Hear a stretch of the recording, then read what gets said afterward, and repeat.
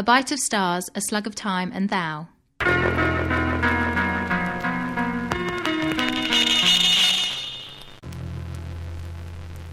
Better men than you have tried, snarled Clinton Watt. I quote paragraph 4, section 91 of the Semantic Revision to the Constitution, said Saboteur Extraordinary George X. McKee. The need for obstructive processes in government having been established as one of the chief safeguards for human rights, the question of immunities must be defined with extreme precision. McKee sat across a glistening desk from the Intergalactic Government Secretary of Sabotage, Clinton Watt. An air of tension filled the green-walled office, carrying over into the screen view behind Watt, which showed an expanse of the system government's compound and people scurrying about their morning business with a sense of urgency. Watt, a small man who appeared to crackle with suppressed energy, passed a hand across his shaven head. "All right," he said in a suddenly tired voice. "This is the only Secretariat of Government that's never immune from sabotage. You satisfy the legalities by quoting the law. Now, do your damnedest." McKee, whose bulk and fat features usually gave him the appearance of a grandfatherly toad, glowered like a gnome dragon. His mane of red hair appeared to dance with inner flame. "Damnedest?" he snapped. "You think I came in here to try to unseat you? You think that?" And McKee thought, let's hope he thinks that. "Stop the act, McKee," Watt said. "We both know you're eligible for this chair." He patted the arm of his chair. "And we both know the only way you can eliminate me and qualify yourself for the appointment is to overcome me with a masterful sabotage. Well, McKee, I've sat here for more than 18 years. Another 5 months and it'll be a new record. Do your damnedest. I'm waiting." "I came in here for only one reason," McKee said. "I want to report on the search for Saboteur Extraordinary Napoleon Bildoun." McKee sat back wondering, if Watt knew my real purpose here, would he act just this way? Perhaps. The man had been behaving oddly since the start of this interview, but it was difficult to determine real motive when dealing with a fellow member of the Bureau of Sabotage. Cautious interest quickened Watt's bony face. He wet his lips with his tongue, and it was obvious he was asking himself if this were more of an elaborate ruse. But McKee had been assigned the task of searching for the missing agent, Bildoun, and it was just possible. "Have you found him?" Watt asked. "I'm not sure," McKee said. He ran his fingers through his red hair. "Bildoun's a panspechy, you know." "For disruption's sake," Watt exploded, "I know who and what my own agents are. But we take care of our own, and when one of our best people just drops from sight, what's this about not being sure?" "The panspechy are a curious race of creatures," McKee said. "Just because they've taken on humanoid shape, we tend to forget their 5-phase life cycle. My questioning of the other panspechy in the Bureau has had to be circumspect, of course," McKee said, "but I did follow one lead clear to ACUS." "And?" McKee brought a white vial from his copious jacket, scattered a metallic powder on the desktop. Watt pushed himself back from the desk, eyeing the powder with suspicion. He took a cautious sniff, smelled chaff, the quick-scribe powder. Still, "It's just chaff," McKee said, and he thought, if he buys that, I may get away with this. "So scribe it," Watt said. Concealing his elation, McKee held a chaff memory stick over the dusted surface. A broken circle with arrows pointing to a right-hand flow appeared in the chaff. At each break in the circle stood a symbol. In one place the panspechy character for ego, then the delta for fifth gender, and finally the 3 lines that signified the dormant Kresh triplets. McKee pointed to the 5th gender delta. "I've seen a panspechy in this position who looks a bit like Bildoun and appears to have some of his mannerisms. There's no identity response from the creature, of course. Well, you know how the quasi-feminine 5th gender reacts." "Don't ever let that amorous attitude fool you," Watt warned. "In spite of your nasty disposition, I wouldn't want to lose you into a panspechy Kresh." "Bildoun wouldn't rob a fellow agent's identity," McKee said. He pulled at his lower lip, feeling an abrupt uncertainty. Here, of course, was the most touchy part of the whole scheme. If it was Bildoun. "Did you ever meet this group's ego holder?" Watt asked, and his voice betrayed real interest. "No," McKee said, "but I think the ego single of this panspechy is involved with the tax watchers." McKee waited, wondering if Watt would rise to the bait. "I've never heard of an ego change being forced onto a panspechy," Watt said in a musing tone. But that doesn't mean it's impossible. If those tax watcher do-gooders found Bill Doon sabotaging their efforts... Then Bill Doon was after the tax watchers, McKee said. Watt scowled.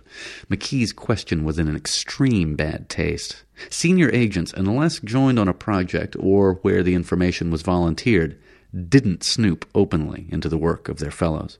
Left hand and right hand remained mutually ignorant in the Bureau of Sabotage, and for good reason, unless... Watt stared speculatively at his saboteur extraordinary. McKee shrugged as Watt remained silent. I can't operate on inadequate information, he said.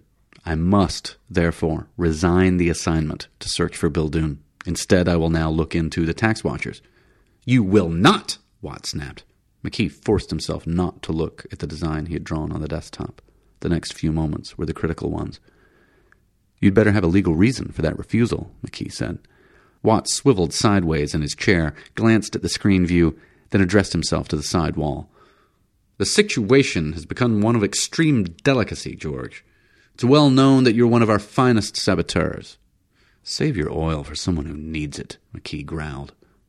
Then I'll put it this way, Watt said, returning his gaze to McKee. The tax watchers in the last few days have posed a real threat to the Bureau. They've managed to convince a high court magistrate that they deserve the same immunity from our administrations that public waterworks or a food processing plant might enjoy.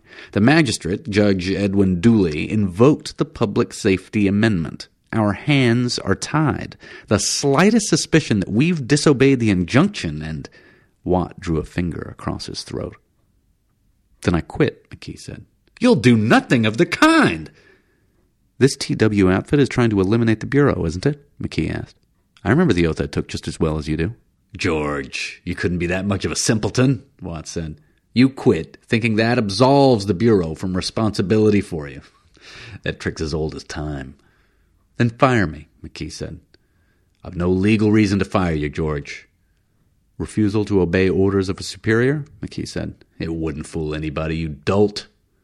McKee appeared to hesitate, said, Well, the public doesn't know the inner machinery of how we changed the Bureau's command. Maybe it's time we opened up.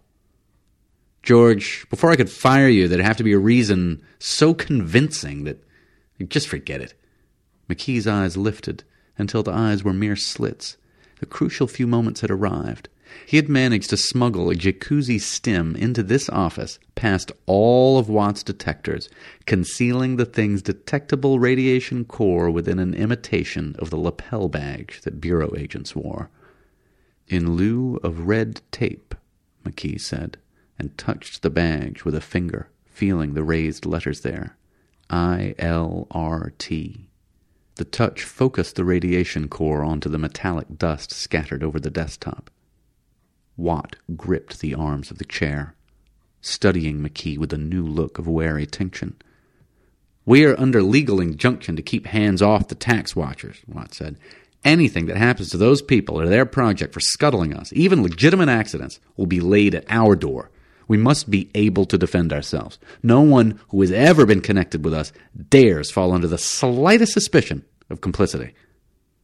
How about a floor waxed to dangerous slickness in the path of one of their messengers?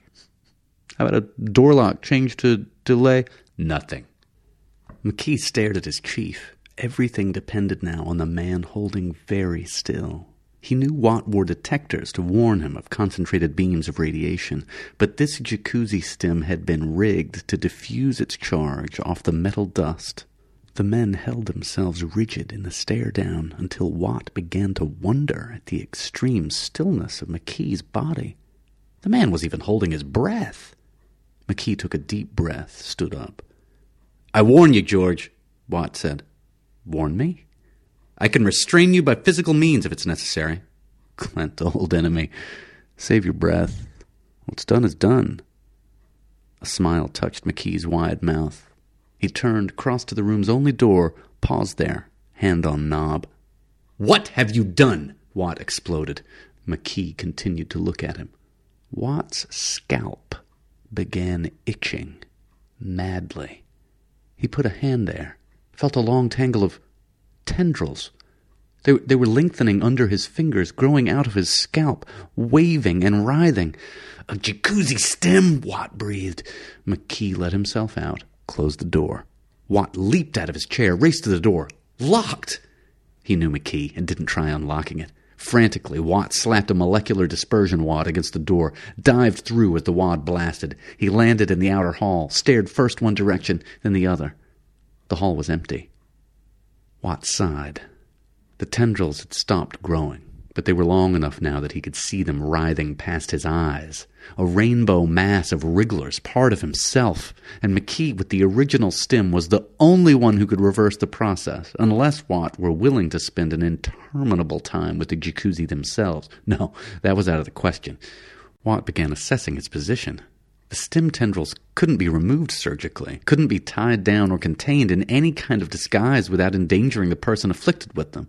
Their presence would hamper him, too, during this critical time of trouble with the tax watchers. How could he appear in conferences and interviews with these things riding in their Medusa dance on his head? It would be laughable. He'd be an object of comedy. And McKee could stay out of the way until a case of exchangement was brought before the full cabinet, but no. Watt shook his head. This wasn't the kind of sabotage that required a change of command in the Bureau. This was a gross thing. No subtlety to it. This was like a practical joke. Clownish. But McKee was noted for his clownish attitude, his irreverence for all the blundering self-importance of government. Have I been self-important? Watt wondered. In all honesty, he had to admit it. I'll have to submit my resignation today, he thought. Right after I fire McKee. One look at me and there'll be no doubt of why I did it. This is about as convincing a reason as you could find. Watt turned to his right, headed for the lab to see if they could help him bring this wriggling mass under control. The president will want me to stay at the helm until McKee makes his next move, Watt thought. I have to be able to function somehow.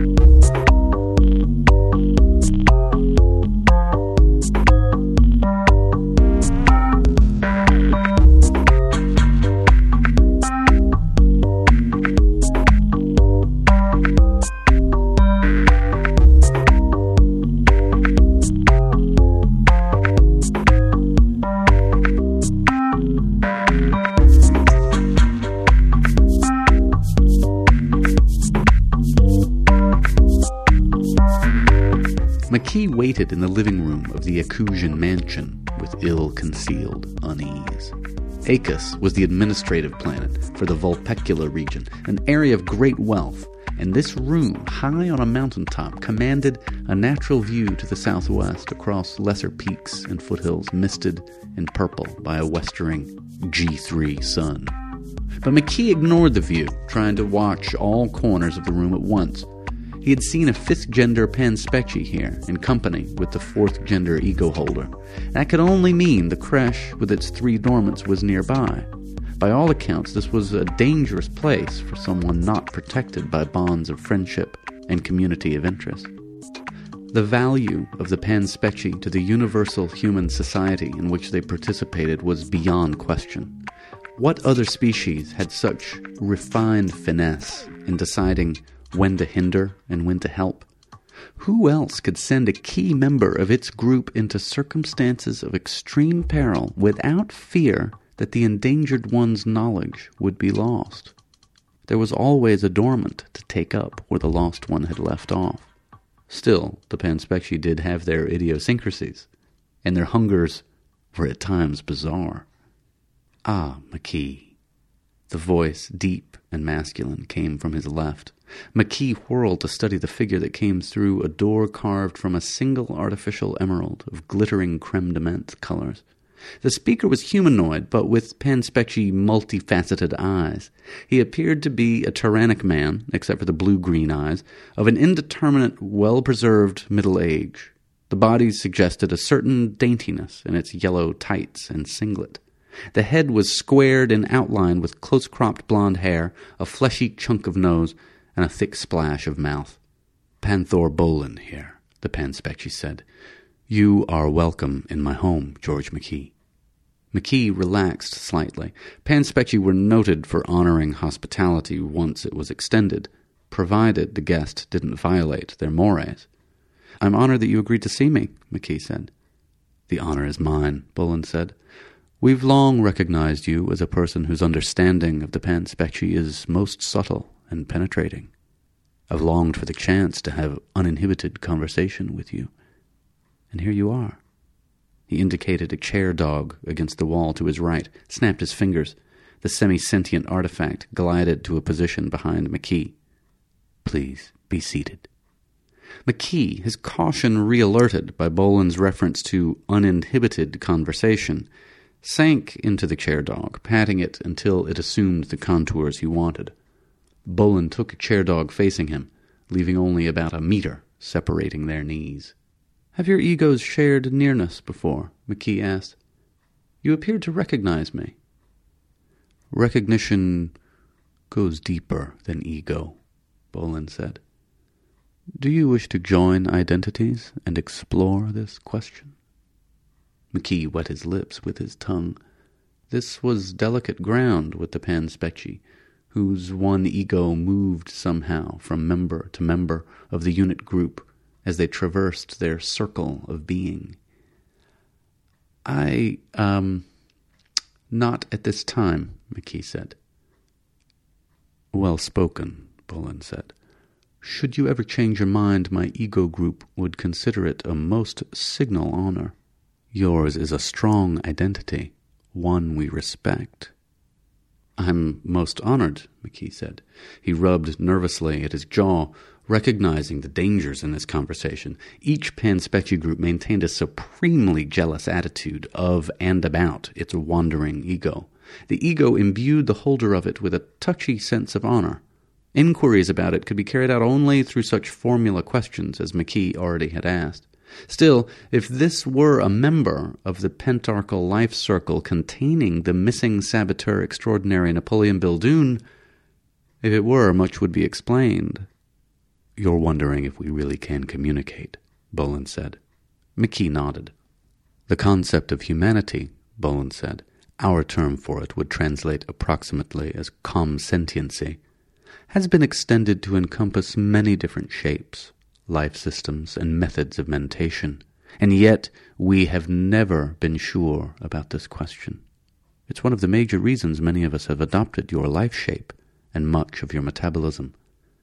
We wished to experience your strengths and your weaknesses. This helps, but is not an absolute solution. Weaknesses? McKee asked, suddenly wary. Bolin said. I see. To allay your suspicions, I will have translated for you soon one of our major works. One of the strongest sympathetic bonds we have with your species, for example, is the fact that we both originated as extremely vulnerable, surface-bound creatures, whose most sophisticated defense came to be the social structure. I'll be most interested to see the translation, McKee said. Do you wish more amenities, or do you care to state your business now? Bolin asked. I was assigned to seek out a missing agent of our bureau, McKee said. To be certain no harm had befallen this agent.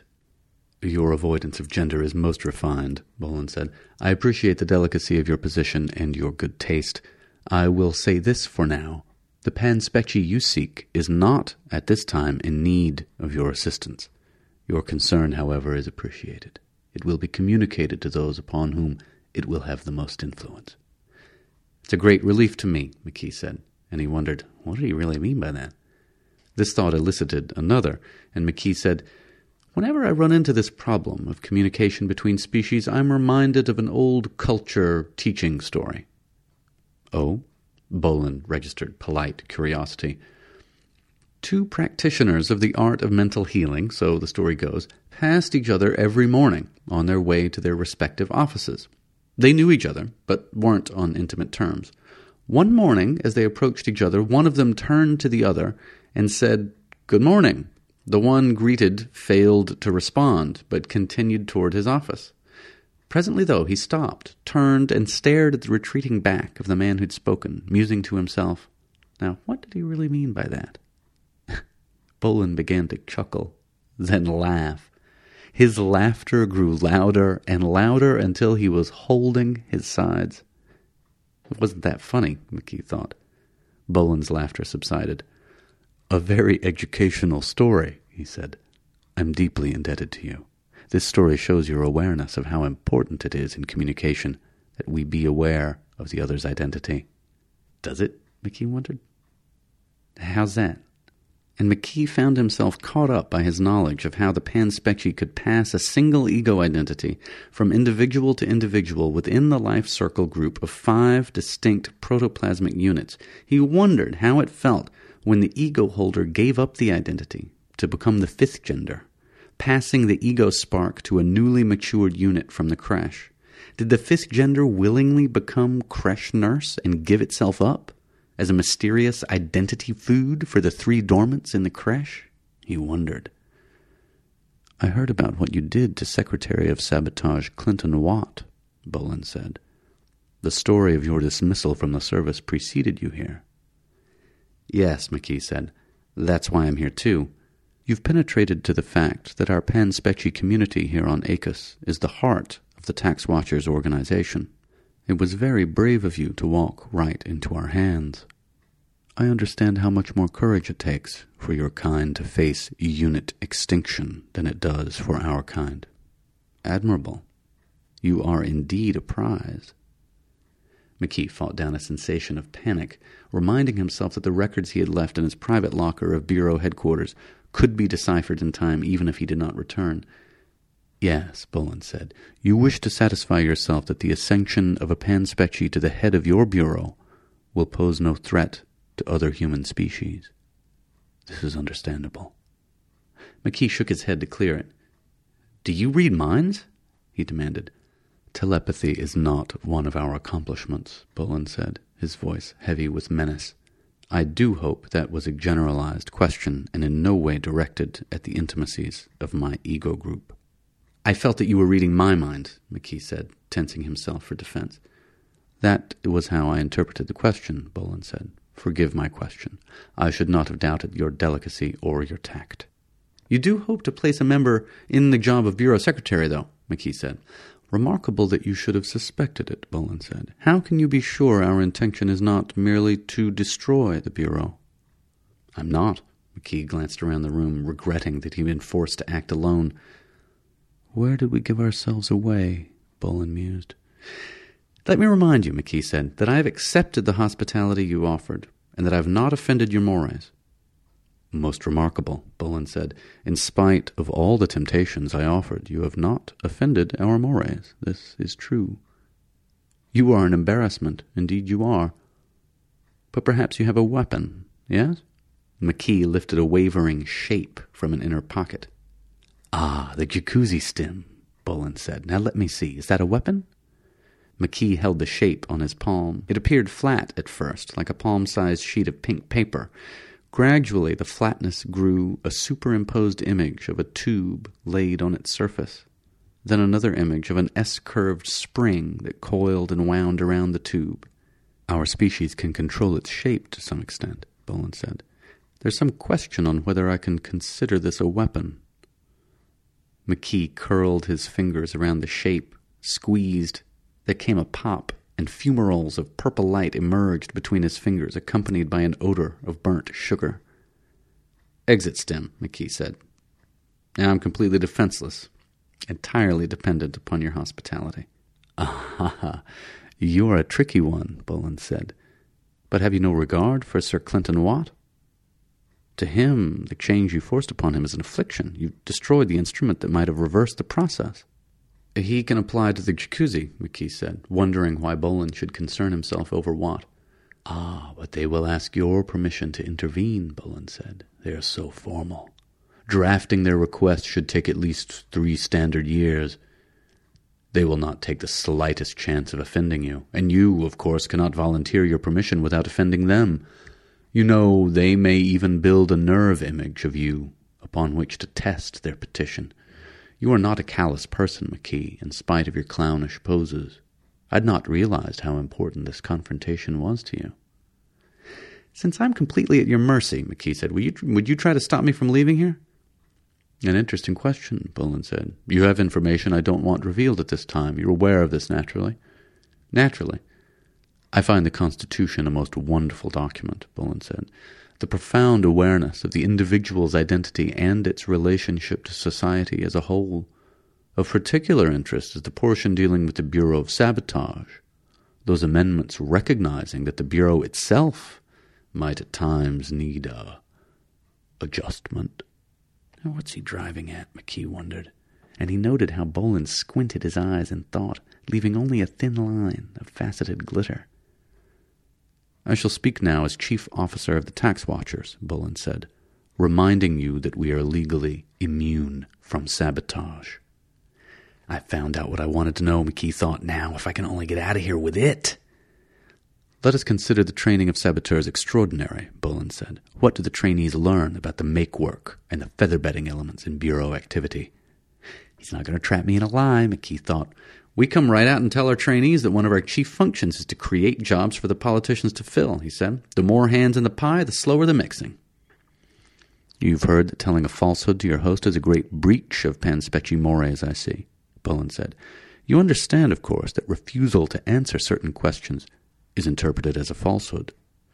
So I've been told, McKee said. Wonderful. And what are your trainees told about the foot-dragging and the monkey wrenches you throw into the path of legislation? I quote from the pertinent training brochure, McKee said. A major function of the Bureau is to slow passage of legislation. Magnificent. And what about the disputes and outright battles Bureau agents have been known to incite? Strictly routine, McKee said. We're duty-bound to encourage the growth of anger in government wherever we can. It exposes the temperamental types, the ones who can't control themselves, who can't think on their feet. Ah, Bullen said. How entertaining. We keep entertainment value in mind, McKee admitted. We use drama and flamboyance wherever possible to keep our activities fascinating to the public. Flamboyant obstructionism, Bullen mused. Obstruction is a factor in strength, McKee said. Only the strongest surmount the obstructions to succeed in government. The strongest, or the most devious, which is more or less the same thing when it comes to government. How illuminating, Bullen said. He rubbed the backs of his hands, a Panspecie mannerism denoting satisfaction. Do you have special instructions regarding political parties? We stir up dissent between them, McKee said. Opposition tends to expose reality. That's one of our axioms. Would you characterize Bureau agents as troublemakers? Of course. My parents were happy as the devil when I showed troublemaking tendencies at an early age. They knew there'd be a lucrative outlet for this when I grew up. They saw to it that I was channeled in the right directions all through school. Special classes in applied destruction, advanced irritation, anger 1 and 2. Only the best teachers. You're suggesting the Bureau's an outlet for society's regular crop of troublemakers. Isn't that obvious? And troublemakers naturally call for the services of troubleshooters. That's an outlet for do-gooders. You have a check and balance system serving society. McKee waited, watching the Panspecie, wondering if his answers had gone far enough. I speak as a tax watcher.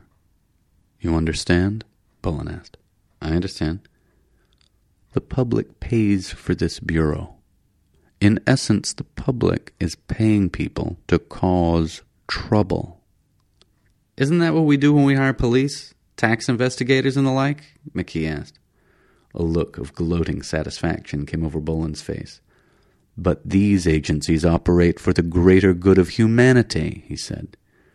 Before he begins training, McKee said, and his voice took on a solemn, lecturing tone, the potential saboteur is shown the entire sordid record of history. The do-gooders succeeded once, long ago. They eliminated virtually all red tape from government. This great machine, with its power over human lives, slipped into high speed. It moved faster and faster. McKee's voice grew louder. Laws were conceived and passed in the same hour. Appropriations came and were gone in a fortnight. New bureaus flashed into existence for the most insubstantial reasons. McKee took a deep breath, realizing he'd put sincere emotional weight behind his words. "Fascinating," Bullen said. "Efficient government, eh?" "Efficient?" McKee's voice was filled with outrage. It was like a great wheel thrown suddenly out of balance. The whole structure of government was in imminent danger of fragmenting before a handful of people, wise with hindsight, used measures of desperation and started what was called the Sabotage Corps. "Ah, yes, I've heard about the Corps' violence." He's needling me, McKee thought, but found that honest anger helped now. "All right, there was bloodshed and terrible destruction at the beginning," he said, "but the big wheels were slowed. Government developed a controllable speed." "Sabotage," Bullen sneered, "in lieu of red tape." I needed that reminder, McKee thought. "No task too small for sabotage, no task too large," McKee said. "We keep the wheel turning slowly and smoothly.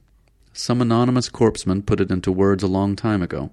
When in doubt, delay the big ones and speed the little ones." "Would you say the tax watchers were a big one or a little one?" Bullen asked, his voice mild. "Big one," McKee said, and waited for Bullen to pounce. But the Panspecchi appeared amused. "An unhappy answer." "As it says in the Constitution," McKee said, "the pursuit of unhappiness is an inalienable right of all humans." "Trouble is as trouble does," Bullen said, and clapped his hands. Two Panspecchi in the uniforms of system police came through the creme de menthe emerald door. "You heard?" Bullen asked. "We heard," one of the police said. "Was he defending his bureau?" Bullen asked. "He was," the policeman said. "You've seen the court order," Bullen said. "It pains me because Sir McKee accepted the hospitality of my house, but he must be held incommunicado until he's needed in court. He's to be treated kindly, you understand." "Is he really bent on destroying the bureau?" McKee asked himself in sudden consternation. "Do I have it figured wrong?" "You contend my words were sabotage?" McKee asked. "Clearly an attempt to sway the chief officer of the tax watchers from his avowed duties," Bullen said. He stood, bowed. McKee lifted himself out of the chair dog, assumed an air of confidence he did not feel. He clasped his thick-fingered hands together and bowed low, a grandfather toad rising from the deep to give his benediction. "In the words of the ancient proverb," he said, "the righteous man lives deep within a cavern, and the sky appears to him as nothing but a small round hole." Wrapping himself in dignity, McKee allowed the police to escort him from the room. Behind him, Bullen gave voice to puzzlement. "Now, what did he mean by that?"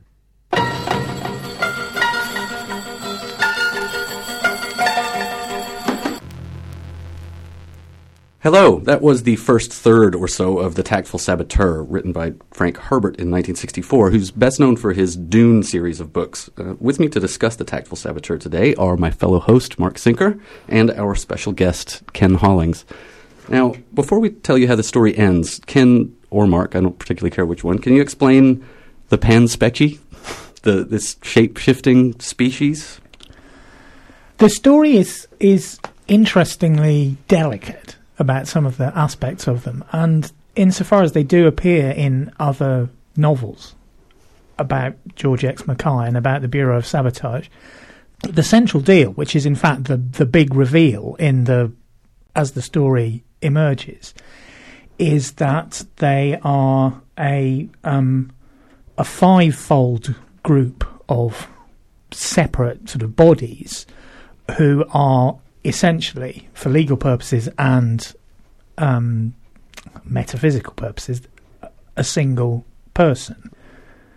And that's the fact, the biological fact, which is going to be pulled out at some length in the ensuing scenes, which is largely the courtroom drama of Mackay being taken to court for having broken the injunction because, as the final bit of the story that you read states, the Panther Bolin declares that him just discussing this point is equivalent to trying to sabotage the tax watchers, the tax which is prohibited. But before we get to the courtroom scene, there's five creatures all in the same family, all the same person. Now, why? How does that work? Well, as I say, it's not terribly clear, because this is a subject which is totally taboo for discussion as far as the Panspeci are concerned. But there is a real answer to this question. One of them is the kind of live guy who wanders around and talks to people and has consciousness.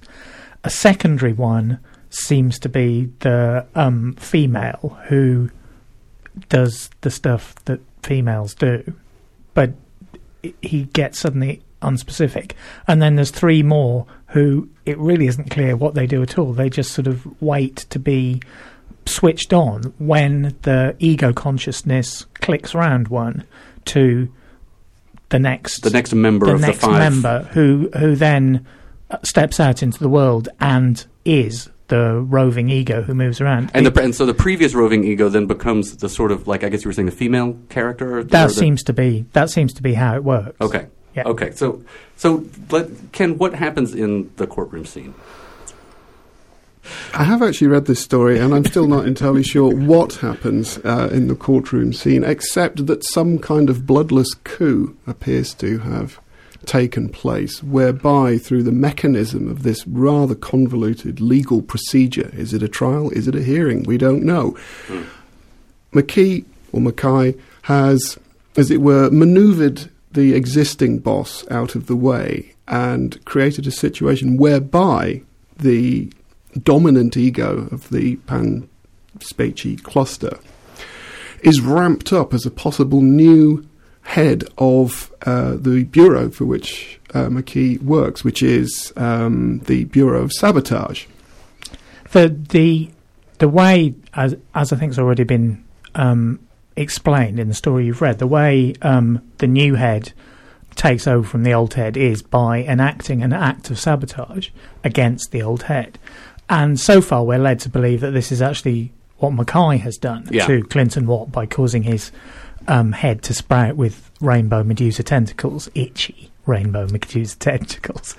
But in fact what emerges during the trial is that the threat to the Bureau, which this missing agent, Napoleon Bildoon, who is a Panspeci, who has vanished, the threat he was exploring, investigating, the tax watchers, this is actually another act of sabotage by Bildoon himself, who has become Bolin. This is exactly the metaphysical in point the ring of Panspecidom. In legal terms and whatever terms is at issue, has he become Bolin? Because they're a five-form life form, and in legal terms, they are actually counted as different people. And what has to be explored and undertaken to decide, it isn't actually decided by the end of the story, it gets to the point where an investigation and an inquiry is underway, is whether this move, this ego move, in this obviously very alien life force, which has taken on human aspect because they rather admire humans, but they're really, really, really not human. And is this roving ego aspect to the way they work, is that acceptable legally? And it turns out that Mackay is rather keen on this being a life form which gets to head the Bureau, because their sensibility will suit its extremely unexpected remit. Yeah, and I want to get into that to the Bureau of Sabotage. But first, I just want to ask you what you thought of the story, Ken. What did you make of it? Did you like it? I liked the idea. I liked the premise of it. I thought the writing was fairly unspectacular. Yeah. I thought it would actually read very well as a kind of flowchart or spreadsheet, because it seems to involve a certain number of multiple choice options that run through the kind of skein of the narrative. So you are constantly dealing with really seeing one aspect of a negotiation. You're actually seeing most of it through McKee or Mackay's consciousness. So we enter into a kind of internal dialogue with him, so we kind of know vaguely what's at stake, with each encounter he makes, first of all with his existing studio head, Clifton Webb. Clinton Webb. Watt, I beg your pardon. Clifton Webb, of course, was a very, very famous Hollywood actor. And, Clinton Watt. And they have a little sort of barking match over a table, which, considering the kind of alien quality of the premise, is refreshingly kind of low in the number of moments or where someone has to say, "You don't need to remind me that," and then proceeds to sort of give you a little bit of expositionary statement so that you know what's going on. It's kind of refreshingly sort of devoid of these moments. Maybe it happens a couple of times and that's it for the whole story. So I like Herbert for doing that. Yes. The actual sort of sprouting of the rainbow Medusa tendrils did actually remind me of an episode of The Simpsons in which George H. Bush has a rainbow wig glued to his head by Homer Simpson as an act of revenge, which kind of maybe coloured my reading of that scene a little bit. Well, he says, you know, this isn't... This isn't a particularly smart thing to do. No, this isn't a serious, deep, profound act of sabotage. It's clownish, and then he thinks, but he is always kind of a clown. So I agree that I think that Herbert is in some ways quite a utilitarian writer, but I think he's a clever and a subtle thinker who has quite a flat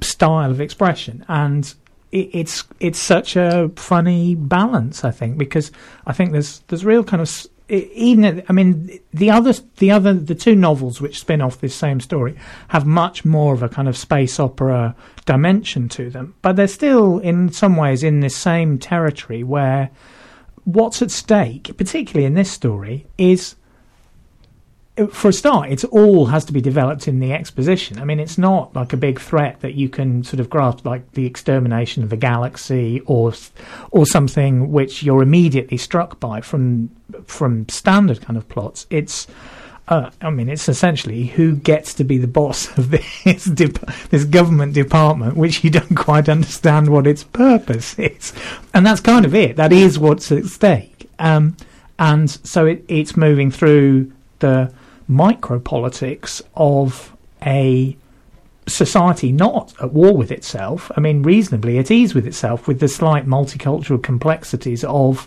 the fact that humans include this manifestly non-human species who require that they also be considered human, partly because of the way they look and partly because the culture demands that they do. They're voters too, and this is going to be the point where, as they put it, a non-tyrannic human gets to be the head of this department. That the pan-species will get to be head of the department, and there's an issue there, but it's a cultural issue rather than a big everyone go to war with everyone else issue. It's going to cause unease and awkwardness. And that's kind of the big issue at the end of the story, where the judge has to decide, well, am I going to take this guy's word for it that, yes, this was an act of sabotage and that this person counts as a person and can then become the secretary of the Bureau of Sabotage? But there isn't even a huge amount of drama, because by the end of the story, everyone is pretty much on side and saying, we're all going to agree that this is going to happen. And I think, actually, I mean, I only really realised this rereading it this morning, but actually the remit of the department of the Bureau of Sabotage is to slow down the wheels. Yes. And it's never terribly clear why that's a good... Well, let me ask you about that. Does the Bureau of Sabotage remind either of you of anything else? In a sort of jokey way, when it starts out, what it reminds me of is it's like James Bond. This is a department which doesn't have a license to kill.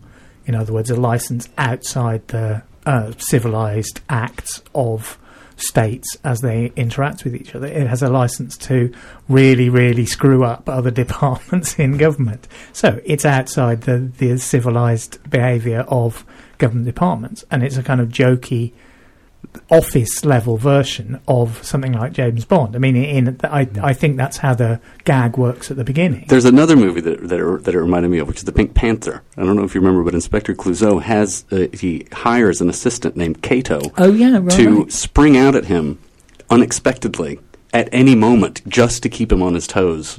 Don't know if he was thinking about that at all. But he's mostly off his toes. I was slightly puzzled by the way in which sabotage itself seems to have been transformed either historically over the course of human intergalactic progress, or whether just in Herbert's own thinking, that there isn't actually any real, industrial age sabotage going in. There is no hurling of the shoe into the machine at any point. And in fact, their world seems to be a curiously depopulated one. I think for a story that's concerned about this multiform entity, we have very little evidence of families. I think there's a passing reference. The judge has a wife that's referred to.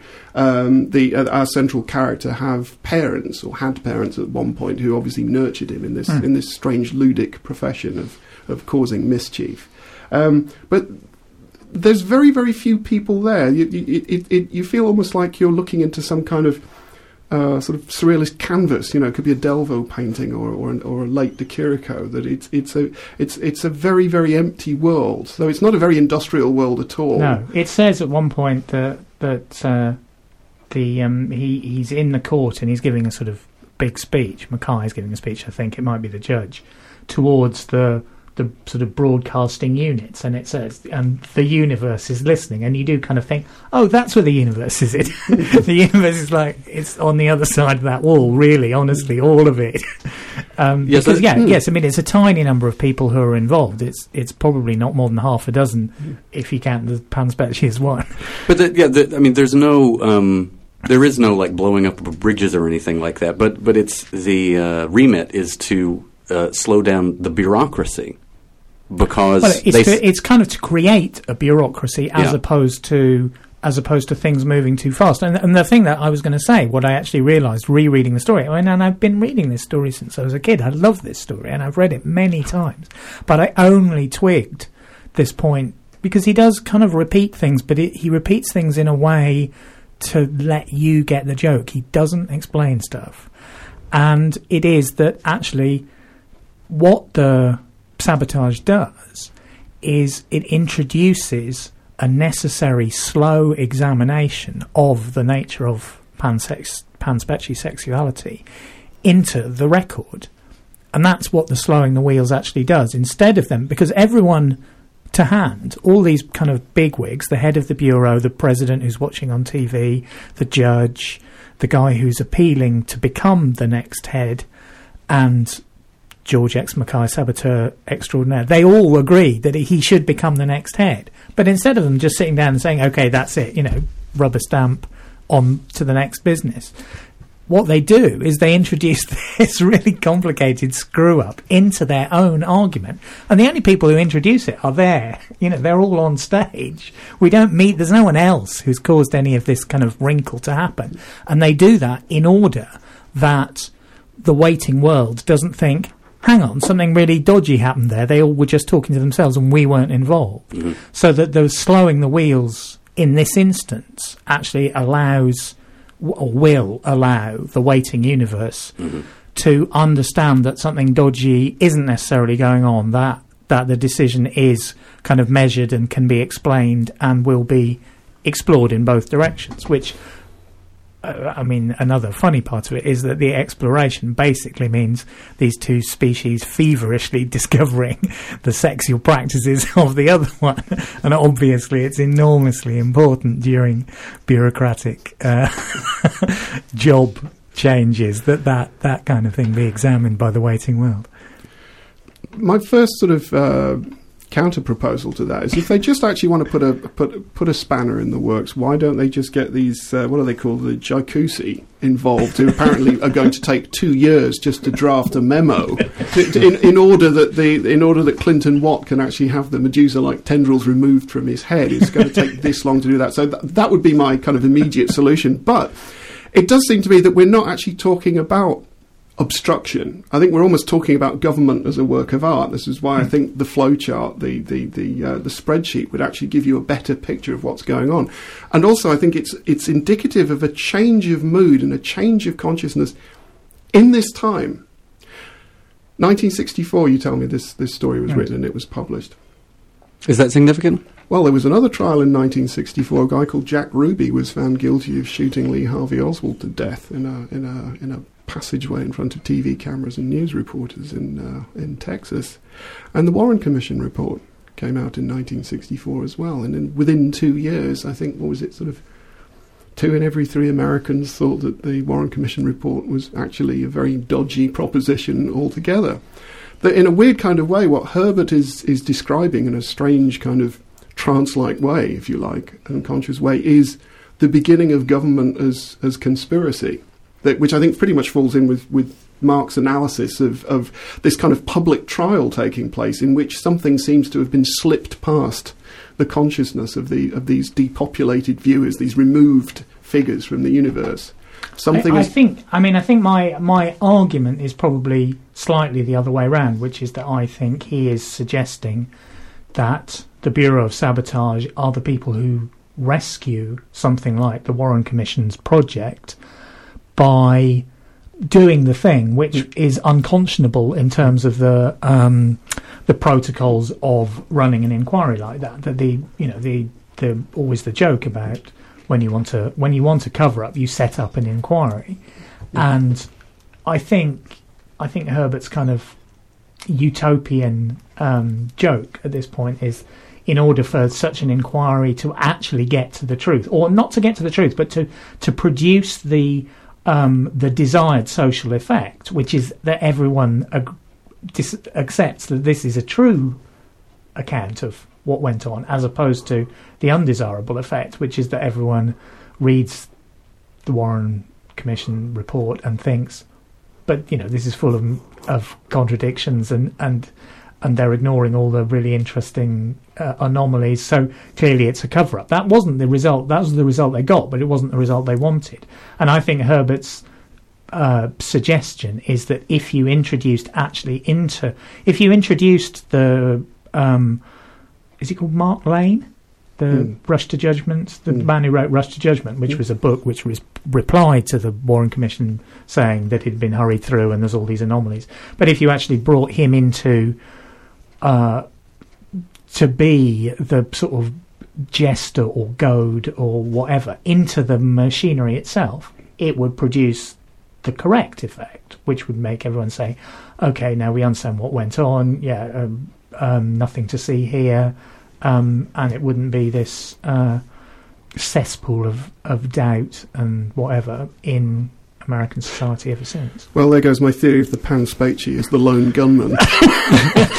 What would it be like if we had a Bureau of Sabotage? Do you think it would be a good idea? We already did. Yeah, you see, I think one of the things that, Herbert essentially sets up in his various novels, including his most famous Dune, he sets up things which are really sort of thought experiments for how a large-scale society might work under a setup which is somewhat different to ours, but obviously always with speculative fiction of any sort.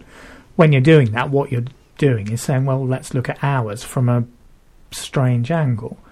And so I think he was very interested in how organisations operate and the difference between what they say they're doing and what they're actually doing, and the sort of strong good effects from unexpected elements which we are taught to assume are bad. For example, one of the things he was fascinated by was the fact that civilised societies tend to pull away from kind of zones of test and conflict, which are actually, as he argues, good for the society. It keeps them on their toes. And in fact, the Gowachin court, which is mentioned in a kind of bafflingly...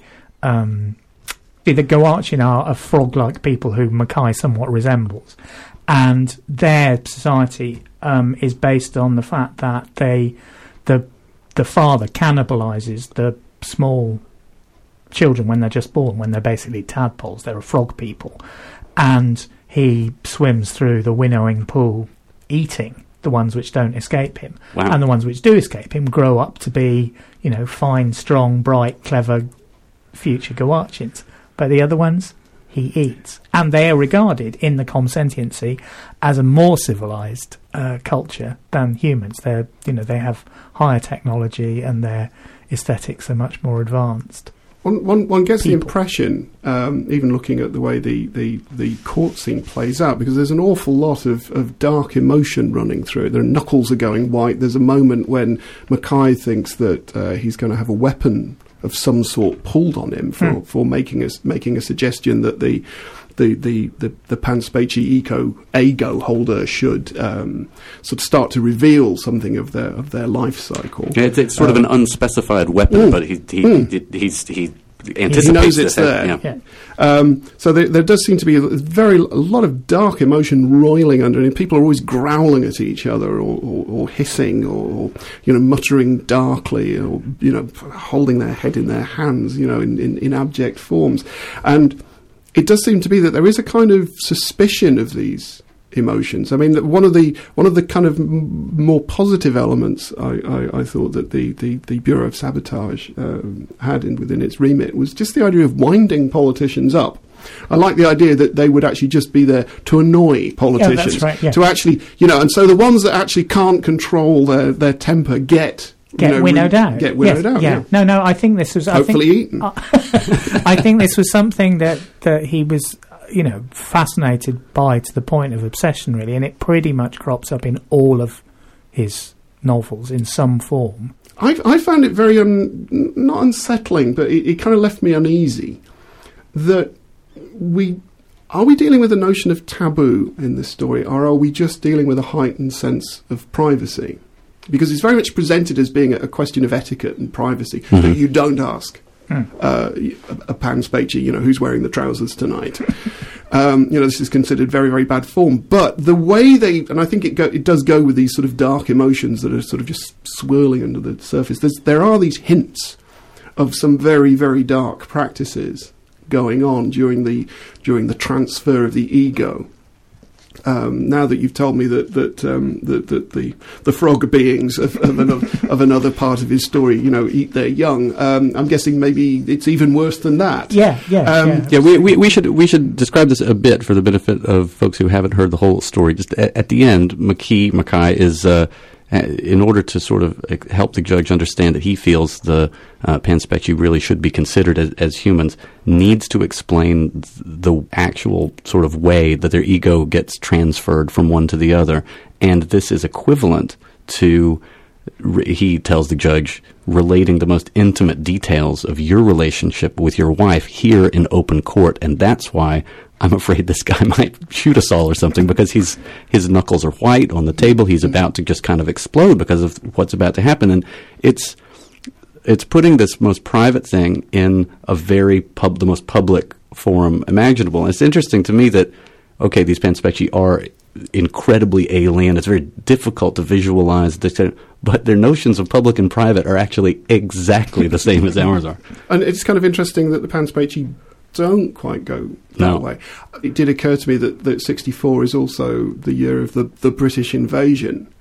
The all-male group is turning up on the and Beatlemania is happening, and there is that. Funnily enough, I think it does tie in with the Kennedy conspiracy. That there was that observation made by Mick Jagger that he thought that actually all the screaming that was going on, that was greeting these groups as they were coming over, was just a way for America's collective unconsciousness to let out this huge kind of scream of grief and anger over what had happened.